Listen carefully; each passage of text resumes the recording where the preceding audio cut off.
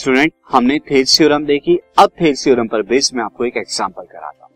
C example is if a line, this is a line, if a line intersect side BC, मैं ये raise कर देता हूं student this, if a line intersect side A B and A C of triangle ABC, एक line intersect करती है side A B A C of triangle ABC, किन किन पॉइंट पर, एट डी पर और ई पर, यानी ए बी को अगर बात करें तो ए बी को कहाँ कर रही है कट, डी पर, ए बी को कहाँ कट कर रही है, डी पर, और ए सी को कहाँ कट कर रही है, ई पर कट कर रही है, और वो क्या है, पैरेलल है थर्ड साइड बी सी को।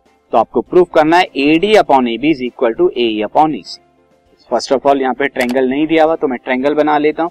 ट्रायंगल यहाँ पे क्या है, ए बी सी, और यहाँ पर साइड डी जो है कट कर रही है ए बी को डी पर और ए सी को ई पर, और ये डी पैरेलल है B C. So D is parallel to BC, ये given है।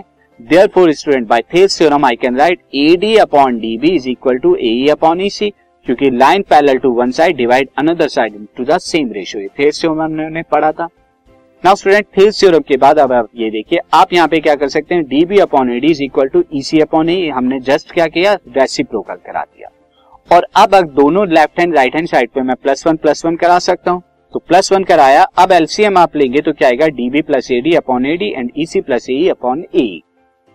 अब आप यहाँ पे देखिए डीबी प्लस एडी क्या है, DB plus AD, DB plus AD nothing but AB side है, और ईसी प्लस एई क्या है, EC plus AE is nothing but AC side है। अब आप अगेन रेसिप्रोकल करा दीजिए तो आपको क्या मिलेगा, आपको मिलेगा AD upon AB is equal to AE upon AC, और यही आपको प्रूव करना था। इस तरह से स्टूडेंट हमने इस क्वेश्चन को प्रूव किया। अब एक और एग्जांपल देखते हैं।